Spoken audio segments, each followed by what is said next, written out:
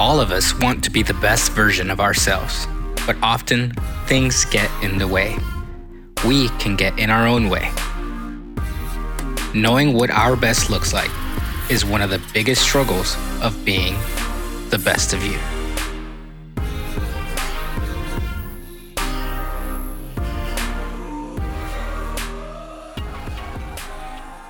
So I want you to think for a moment as we get started.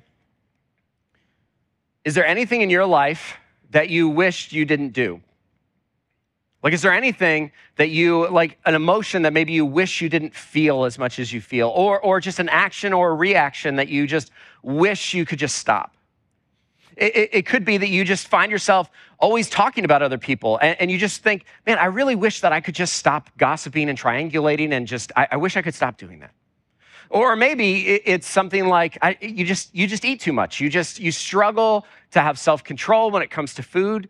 Maybe for you, it's you just struggle because you just keep buying things you can't afford. And you just love the exhilaration of like the hunt and like finding a deal and buying something. But you think, I wish I didn't have as much debt from that.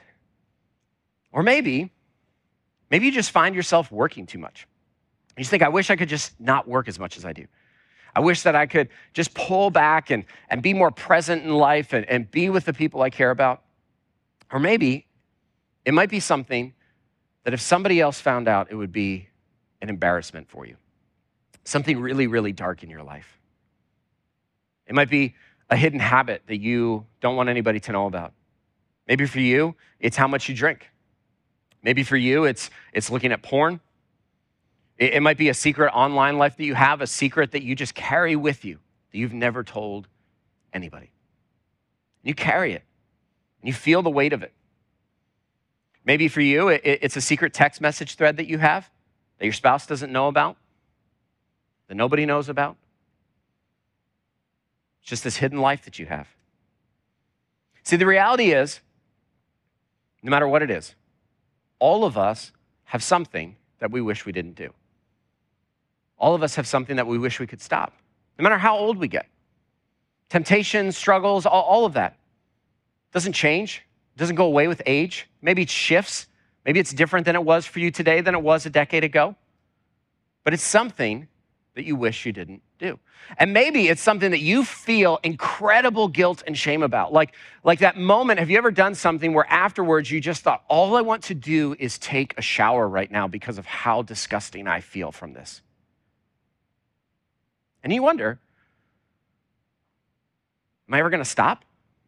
Am I ever going to find freedom from this? You come to church and you think, I bet I'm the only one who struggles.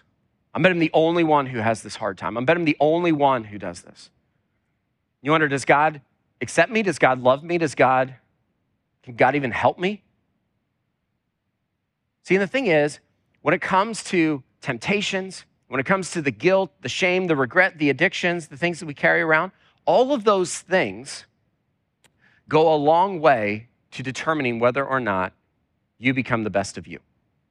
And here's why. The best of you, to be the best of you, you have to look at the worst of you. Now, we don't want to do that because we want to talk about the best of you. But to be the best of you, you have to look at the worst of you because the worst of you can keep you from being the best of you. Now, you know this is true because, we'll just talk about other people for a moment, okay? Because you know this is true because you've seen this in other people's lives. You've seen other people not become all that they could be because of the worst in them. You've seen other people's marriages or careers be destroyed because of the worst of them. The worst of you can keep you from becoming the best of you. And the reality is that you and I cannot become all that God wants us to be until we look at all the things that could keep us from it. And the things that can keep us from it are things that we keep hidden, things that we don't talk about. And a big part of that is our temptations. Now, let's be honest for a moment since we're in church together, okay? All of us have temptations. Every single one of you. Okay, just turn to the person sitting next to you and just say, you have temptations. Okay, just turn to them and tell them, you have temptations. Okay? Some of you got a little excited about that. Some of you are you're ready to go with that one. But all of us have temptations. And here's the thing, your temptations may be exactly the same as they were 5, 10, 15, 20 years ago. You may have the exact same temptation as you did as a high school student, as a college student. It may be the exact same one. Maybe for you, it's one that's just kind of unfolded in your life recently, and you're trying to figure out what to do. But the reality is all of us have temptations. And here's the truth. I don't want you to miss this, okay? This is so important when it comes to this. Having a temptation doesn't make you a sinner. It just makes you human. Okay? Having a temptation doesn't make you a sinner. It just makes you human. See, we're told in the book of Hebrews that Jesus was tempted and yet did not sin. Okay? So the moment of temptation is not the moment of defeat, but for many of us, the moment that we feel any kind of temptation, the moment that we open up that website, the moment that we open up that fridge, the moment that we click on that message, the moment of that temptation, for many of us, we feel defeat and we feel like we're stuck. But temptation is not the defeat.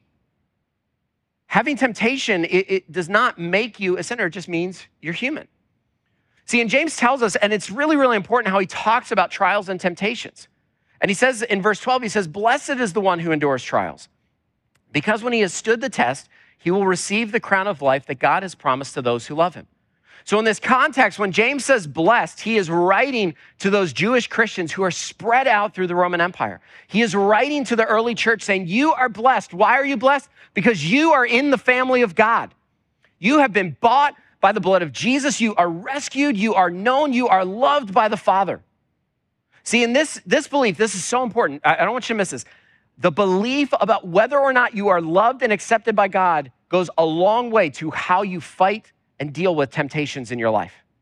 Here's what I mean. Many of us, the reason we go after things, the reason that we buy things, the reason we click on that, the reason we eat that, the reason that we start to move into that kind of exciting conversation with that coworker is because we are looking for love and acceptance. We are looking to be wanted.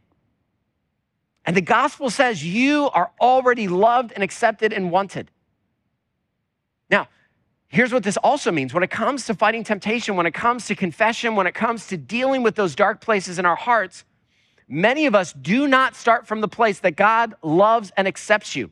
We start from the place that God is indifferent to us, God hates us, God looks at us with disgust. And James says, no, you are blessed. You are blessed. And I don't want you to miss this because the foundation of this, when it comes to moving towards freedom in our lives from the things that we wish we didn't do, the things we wish we didn't feel, it starts with, do you believe that God loves you, that God wants you, that God accepts you? Or do you believe that God is angry at you, disappointed in you, at worst indifferent to you? See, your belief about God goes a long way to determining what freedom looks like for you and whether or not you ever get there. Almost every single person that I've ever talked to who is struggling with something, when I say, do you believe that God loves and accepts you? Do you know what they say? I don't know. I want to. Some of them will say no.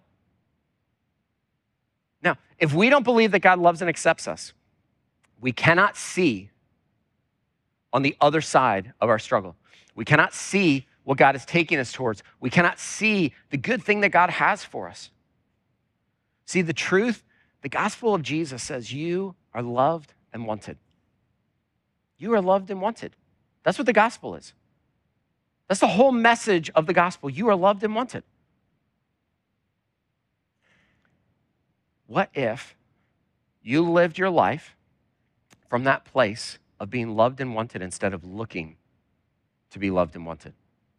What if you knew that you're loved and wanted? See, James says, blessed is he or she who endures trials. And trials, as we've seen in the book of James, is a big theme in James. And he's going to connect trials and temptations here in a moment, which is really crucial. But the reason he connects these is because it is important for us to understand the intensity of trials and temptations. Now, we understand the intensity of trials. We understand the difficulty of trials. We understand the difficulty and the intensity of hard seasons, of feeling like we are pummeled by life. But many of us, when it comes to fighting temptation, we do not have the intensity that we need for temptation. Like, here's part of our problem. Many of us, like when the Apostle Paul talks about fighting temptation, he talks about putting on the armor of God, and he talks about picking up your sword and your shield. We don't think about fighting temptation that way. We just kind of go, I just really wish that I just didn't do that. But I'm still gonna go to that place with them. I'm still gonna go there. I wish I could. We'll take kind of all the different big temptations. Okay, right? I wish I could stop buying things I can't afford. But you know what? I'm gonna keep my 15 credit cards. That's not an intensity. That's not an intensity. Like I remember talking to a guy one time, and he said to me, you know what? He said, for years I struggled with porn, and I said, well, what are you doing to fight it? He goes, I don't have a smartphone. I don't have a computer in my house. See, that's intensity. See, we come to temptation and we go, well, I'll try. I'll see if I have willpower. And then the person says, hey, did you hear what she did? Tell me. Why? Because your willpower runs out. Let me make this observation about temptation for a moment. My guess is, because this is true of me, so it's probably true of you as well, whatever temptation you have probably has a few things in common. One, you feel tempted at a similar time each day. Okay? Feel tempted at a similar time each day. It's probably when it's late, when you're tired, your willpower's run out. You think, it's been a long day, I probably deserve this. Need to blow off some steam, okay? It probably involves the same room or the same place, okay? You feel tempted at the same place, same people, okay? So here's one for me. For me, I love control. Like control's like a warm blanket for me. The moment that life feels out of control for me is the moment that I know temptation's right around the corner for me. Now you might go, that's not the same for you. That's great. But the moment that you feel like you're not being approved by other people, temptation's right around the corner for you. Maybe for you, it's comfort. You just love comfort. But the moment that you feel uncomfortable, temptation's right around the corner for you. See, temptation doesn't sneak up on us, as James tells us. He says in verse 13, he says, no one undergoing a trial should say, I'm being tempted by God, since God is not tempted by evil. And he himself doesn't tempt anyone, but each person is tempted when he is drawn away and enticed by his own evil desire. Then after desire has conceived, it gives birth to sin, and when sin is fully grown, it gives birth to death. See, in the midst of a trial and temptation, it's easy for us to blame God or other people. It's easy for us to blame other people for our temptations. Okay? I have talked to countless guys. Okay, I'm just going to talk about guys for a moment. I've talked to countless men who struggle with porn, and this is what they'll tell me. If my wife was more available, I wouldn't struggle with porn. That's a lie. The Bible says that your temptation doesn't come from outside of you, but from in you. The temptation that you feel comes from within you. It doesn't matter what that person does, what that person wears, what that person says. The temptation to gossip comes from within you. How do I know? Well, yeah, but Josh, they were just talking, but you didn't stop them. The temptation comes from within us, James says. It comes from our evil desire. The temptation to get angry, to lash out at people, that comes from within you. Yeah, but if they weren't so stupid, like if they hadn't done that, Josh, like if they hadn't, seriously, like they deserved it. It comes from within you. You had a choice in that moment. You had a choice in that moment. You had a choice in the moment to sit down and click on that. You had the choice in the moment to open the fridge and take that third dessert. You had a choice in the moment. Our temptation, and James echoes the words of Jesus in the Sermon on the Mount, where Jesus says, what is in us is what comes out of us. Our evil desire is what's in us. Now, here's the thing. For many of us, we don't like to think that we have an evil desire, okay? And this gets us into so many problems when it comes to temptations. Because some of you right now are just going, I don't know that I'm evil. I don't know that I have an evil desire in me. Let me give you an example. I want you to think of like a really cute, like the cutest 2-year-old you've ever seen in your life. Okay, like the absolute cutest 2-year-old. Have you ever seen a parent teach that cute, cuddly, chubby 2-year-old? Have you ever seen a parent teach that 2-year-old to say no? Anybody? Anybody ever see that parent teach them to say, mine?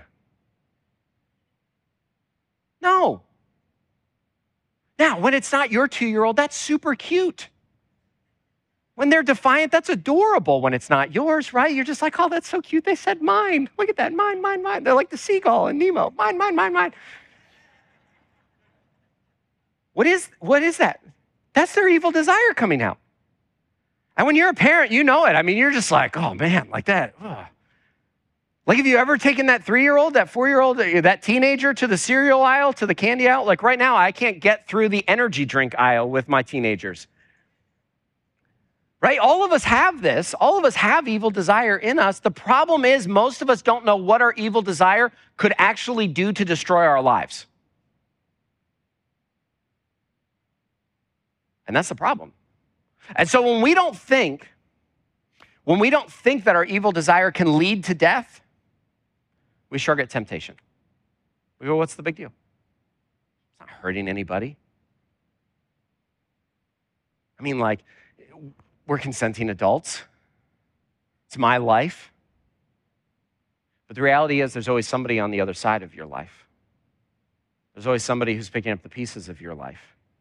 There's always somebody who feels the ramifications of your life. And there's usually somebody that gets destroyed by the ramifications of your life. And the reason you know this is because you know people who've done this. You know people who have lost jobs because they couldn't stop drinking. You know people who got foreclosed on because they couldn't stop gambling. You know people whose marriage got destroyed because they couldn't stop looking at porn.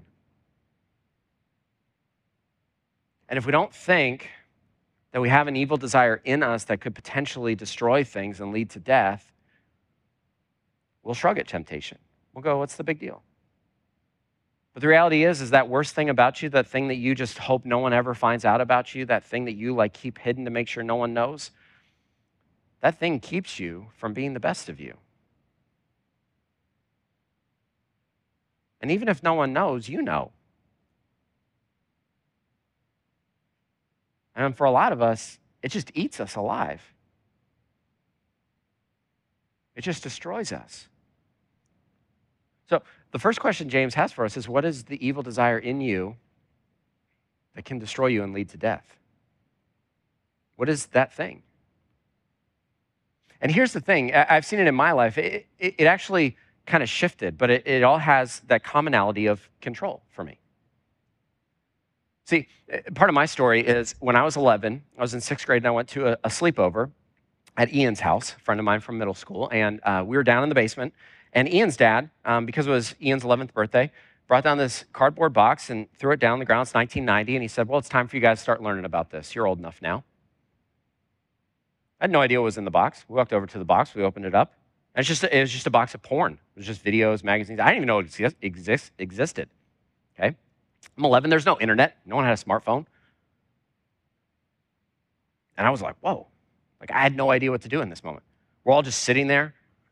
Well, that began for me a decades-long struggle and addiction that went into our marriage. Now, here's the interesting thing. As I started to fight through and really trying to find accountability related to porn, slowly, my addiction to porn shifted to an addiction to food. Now, here's the funny thing. As I went, okay, because in about a year's time, I gained about 100 pounds, okay? Do you know what no one in my, guys' small group said? No one said, hey, are you okay? No. We actually celebrated that I didn't look at porn anymore, but no one said anything about food. So for me, it was an addiction. Food was totally an addiction for me. It was what I went to when life felt out of control. It was what I went to when I just wanted to feel something. And that's what addiction does. But here's the thing, is that until I figured out what is actually behind that, what is the evil desire that leads to that, you just stay stuck and bounce from one thing. It's like this whole idea of thinking about it like the vending machine of sins. Like if you don't know what's the evil desire, you're just going to pull on the lever and pull on the lever. So what is the evil desire for you? And if you don't know, if you're brave enough, you could ask your spouse or somebody close to you in your group or friends, because they know. They know what the evil desire that can destroy you. But we don't want to talk about the evil desire that could destroy us. Because we're afraid if we do, we may not be accepted, we may not be wanted, God may walk away from us. That's what we think. That's what we think. What did I say before? The gospel of Jesus says you are loved and wanted. The gospel of Jesus says you are loved and wanted. The gospel of Jesus says that there is nothing you can do for God to walk away. There's nothing for you to do for God to say, I don't want you. There's nothing that you can do. See, James tells us when we're tempted, we're drawn away. What are we drawn away from? We're drawn away from God. We're drawn away from God's love for us and his desires for us. We're drawn away from God's vision for us. When we're tempted and we give in to temptation, we're trading God's best for less. This is why, if you're taking notes, I don't want you to miss this, that every trial that you walk through, every moment of trial has the potential for temptation or victory. Every trial you walk through, okay? Every difficult relationship that you have that is a trial, in that moment is the option, has the potential for you to be tempted to move into gossip, tempted to move into bitterness, tempted to move into resentment and getting back at them, or to move into victory. Every time you have a hard day, that's a trial, okay? Every time at the end of that hard day, you have the potential, and you know this because you have done it, the potential for temptation or the potential for victory. Every moment of hurt feelings, every moment of loneliness, every moment of pain, every moment in your life, every trial is a potential for temptation or a potential for victory.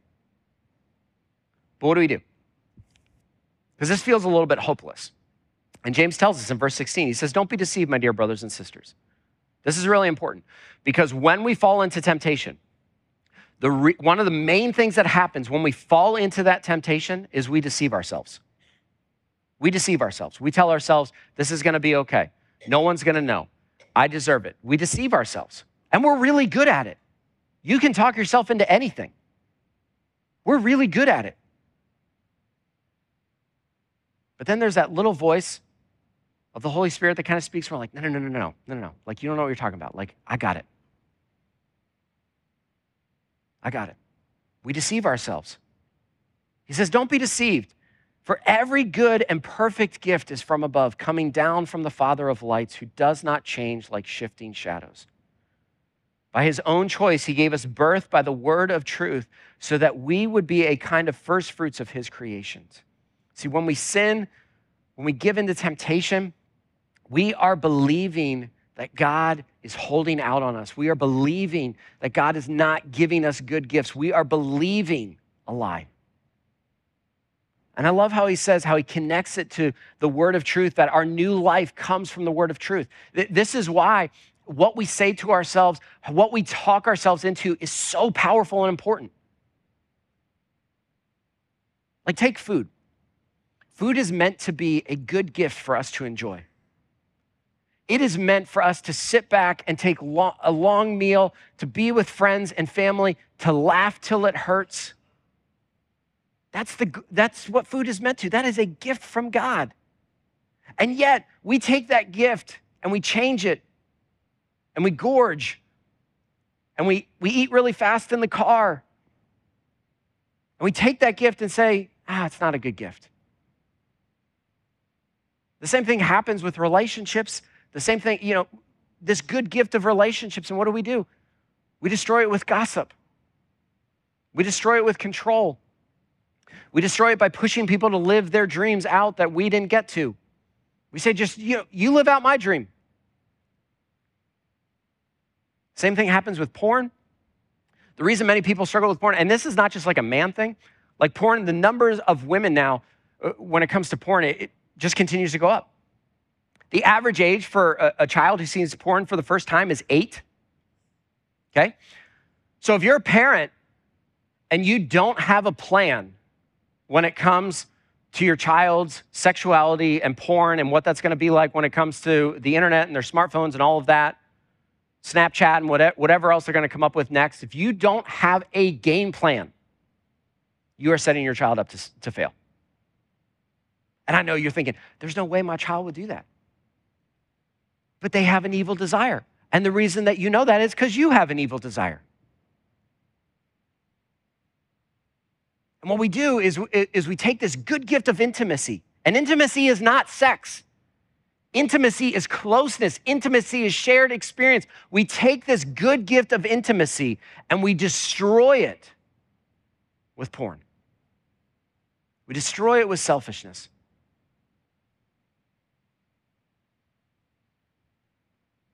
And these good gifts. See, when we look at things in our world, the reason we fall into temptations is because we don't believe it's a good gift from God. We believe what we want will be better. What we want will be more fulfilling. No, what we want is just shorter, faster, and it's just for us. It's just selfish. See, because every trial has the potential for temptation or victory. So you might be wondering, because we spent this entire time talking about the pitfall. So how do you actually move to victory? Well, one, the first thing is to figure out what is it that can destroy your life. And you might think there's nothing in my world that could destroy my life. That's not true. That's just not true. I remember we had a guy in our church in Tucson, and he's, I gave a message like this, and he came up to me, and he's like, hey, you know what, I struggle with porn, but it's not gonna destroy my life. He was confident of that. A few weeks later, he came in, and he's like, hey, so I lost my job. And I was like, what happened? He said, I was looking at porn at work. I said, so what now? He goes, I don't know. And he looked at me and he said, I wish I would have realized it could destroy my life. See, the way to victory is a really simple idea. And it's something that you see on a regular basis. It's something every time that you drive on a highway, that you go over a bridge, drive up a mountain, and you see it. It's a very simple idea. It's a guardrail. Every time you go up a mountain, you see it. If you're out west, you see it all over the place. You see them around the curves. Now, have you ever noticed with a guardrail that a guardrail is not in the danger zone? Okay? Guardrails are built in the safety zone. They're built that if you run into the guardrail, they're in the safety zone. They're not built at the edge of the cliff. They're built in from the cliff. In the same way, here's how we think about temptation many times. I remember working with students, and you think of this as adults. This isn't just students who think this. But we think, how far can I go? How far can I go without sinning? How much can I do? How much can I eat before it's like a food addiction? How much can I drink before I'm an alcoholic? How much can I gamble before that's actually a problem and I need to pay attention to the hotline at the bottom of the article and the advice? Well, one, if you're asking that, it's probably a problem. But two, when we ask that, here's what we're asking, or here's what we're really saying. I'm still gonna sin. Still gonna do it. So you place a guardrail in the safety zone before you get to that place. See, a guardrail says, this thing is a temptation for me. This moment, this place, these people, this situation. Take family, for example, okay? So probably at some point over the holidays, you were with family and friends, and something happened, somebody said something, and you were tempted to get really angry. You could feel your blood boiling. You could just feel like you were ready to lash out, okay? You were tempted to do that. Here's my guess. My guess is that that is not the first time that has happened to you. My guess is that somewhere along the way, that same parent, in-law, aunt or uncle or cousin, sibling probably has said that thing before, and you felt your blood boil, you felt your veins start to pop out, and you were like, I need to go take a walk. It's probably not the first time that happened. That's a thing. That's a temptation. We have to say, what do I put a guardrail around? Maybe for you, it's a guardrail of saying, I'm not going to have any credit cards because I'm tired of buying things I can't afford. Maybe for you, it's saying I'm actually going to have restrictions on all of my devices. Someone's going to know about it. I remember years ago, I was with this group of pastors, and we were sitting there, and somebody was talking about a video that they had seen it was some sports thing. So I said, send it to me. So they sent it to me, and I clicked on it, and it wouldn't open on YouTube. And the one guy was like, is your phone okay? And I said, yeah, it's actually the restrictions that I have on my phone. I was like, so just tell me about it. It was some sports thing. It was actually kind of embarrassing in the moment. I remember sitting there and I got kind of embarrassed, and I kind of like shriveled up like you do when you get embarrassed. And the guy, he was so kind. He looked at me and he was like, "Hey, are you all right?" I was like, "Yeah." I was like, I said, I felt really weird that I said, "I know I have restrictions on my phone." And I said, "Here's why." And I told him, and I said, "But it just felt a little embarrassing for like other people to know." And he goes, "Josh, like, don't apologize for that." He said, "Because you're trying to choose life." See, and the thing is with a guardrail is they're not just keeping us from something, but they're directing us to life. So guardrails aren't just keeping us from something, they're directing us to the good gift that God has. See, and part of our problem when it comes to temptation, and this is part of what we're going to send out tomorrow in our next step email, is many of us focus solely on the temptation or on beating ourselves up when we fall back into it, instead of also focusing on the life that God has for us and the good gifts that God has for us. See, because freedom, and this is our problem. So many of us have spent so much time living in this like just straitjacket of temptation and sin that we actually don't know what it's like to live in freedom without it on. And what a guardrail does is says, this thing matters so much that I don't want to destroy my life with evil desire, because you can, and you've watched other people do it. And maybe you've done it. Maybe you've already destroyed your life and you're kind of picking up the pieces of it. But a guardrail says, this thing matters so much that I don't want it to be destroyed. And some of us, it's generational things that have been passed down. Some of us are trying to break generational things where, your dad and your grandfather and your great-grandfather, they were all alcoholics, and you're trying to break that. You're saying this thing, it stops. But the guardrail isn't just about keeping you from that. It's also about directing you to what God has for you, God's best. And so here's how I want us to close. As we get ready to take communion, communion is it's when we as followers of Jesus remind ourselves that we are loved and wanted. Communion reminds us, because we need to remind ourselves every week. We come in and we need to remind ourselves God loves and wants us. But part of communion is we take a moment to confess to God, to come to God and say, God, these are the places of my heart. These are the places in my life that are broken, that I need your grace in. I need your forgiveness in. And remember, temptation doesn't make you a sinner. It just makes you human.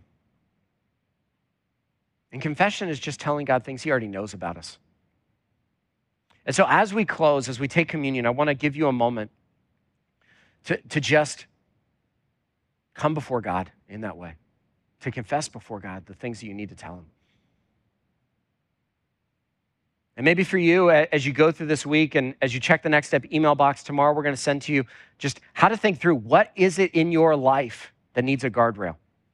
What person or relationship needs a guardrail? What place needs a guardrail? What situations needs a guardrail? And then to start thinking through, if a guardrail protects me, what is it directing me to? What good things is it directing me to? See, when we come to take communion and we say, God, this is what's broken and this is what I need help in and this is what I need forgiveness in. When we take communion and remind ourselves when Jesus says, this is my body broken for you, this is my blood spilled out for you, what is on the other side of that? Freedom, the life God has for us. And so when you're ready, the band's going to lead us in a song.